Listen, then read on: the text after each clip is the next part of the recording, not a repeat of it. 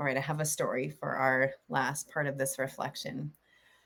Once upon a time, it was a very long time ago, in a faraway land, there was a village filled with people who cared for one another and knew each other's hearts. They walked together across whole lifetimes, generation upon generation, belonging each other into being.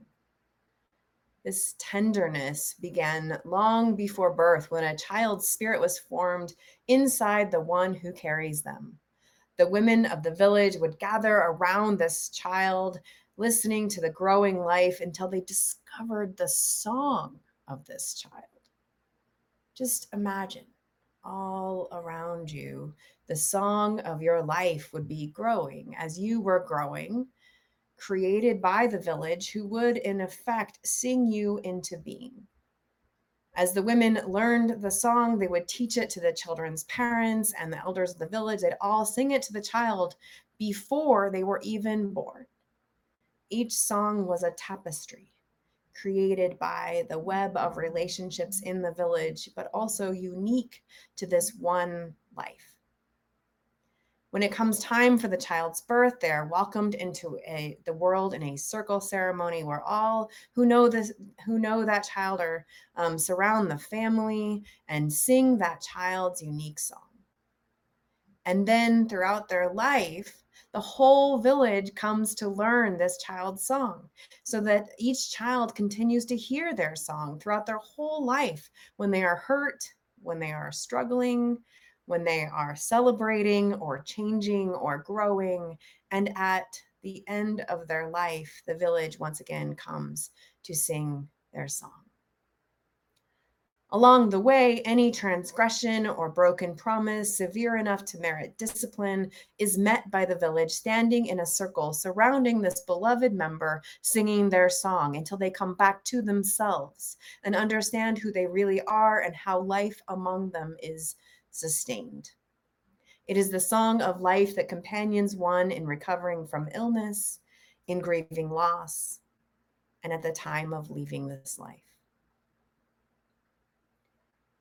In this moment, where we are so often heartbroken by human selfishness, apathy, and the apparent unwillingness to care for the common good, can we imagine a world where we know each other well enough and love each other deeply enough to call each other back to our most authentic self when one of us is lost in grief or greed, fear, or confusion?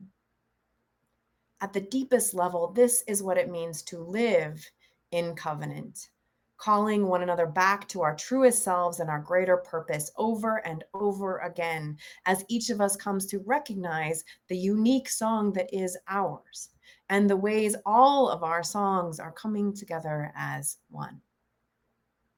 It all sounds so much prettier than how we most often talk about accountability, doesn't it?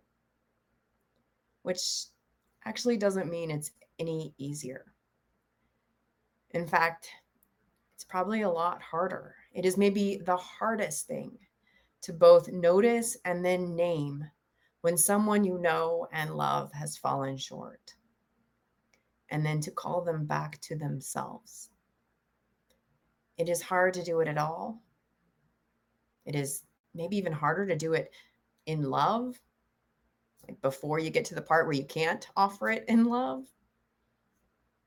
It's also not the easiest when you're the someone who's being told that you are off track, and to receive that song with love. Maybe that's why we have created instead whole systems of accountability. I mean, our criminal justice system that take relationship out of it. That's how I think about our justice system, that accountability without relationship, accountability without the song. But our faith, our Unitarian Universalist faith, reminds us that without relationship, it's not really accountability, it's just punishment, retribution. Accountability always happens in the context of belonging. Accountability is a practice of love. Love is, after all, not just, it's okay, you did your best. Love is also, that was kind of messed up and you can do better. Love is not just forgiveness, it's also apology and repair and change. Love is accountability offered over and over again across whole lifetimes as a precious gift. It is investing in each other this much because we know it is the only way that we save each other. By which I mean, of course, the only way that we save ourselves and the whole world. I mean, our partners. At the end of the day, through the longest night, in the valley of the shadow of death and despair, who holds your going out and coming in, your waking and your sleeping? Who, what holds you in the hollow of its hand? Whose are you?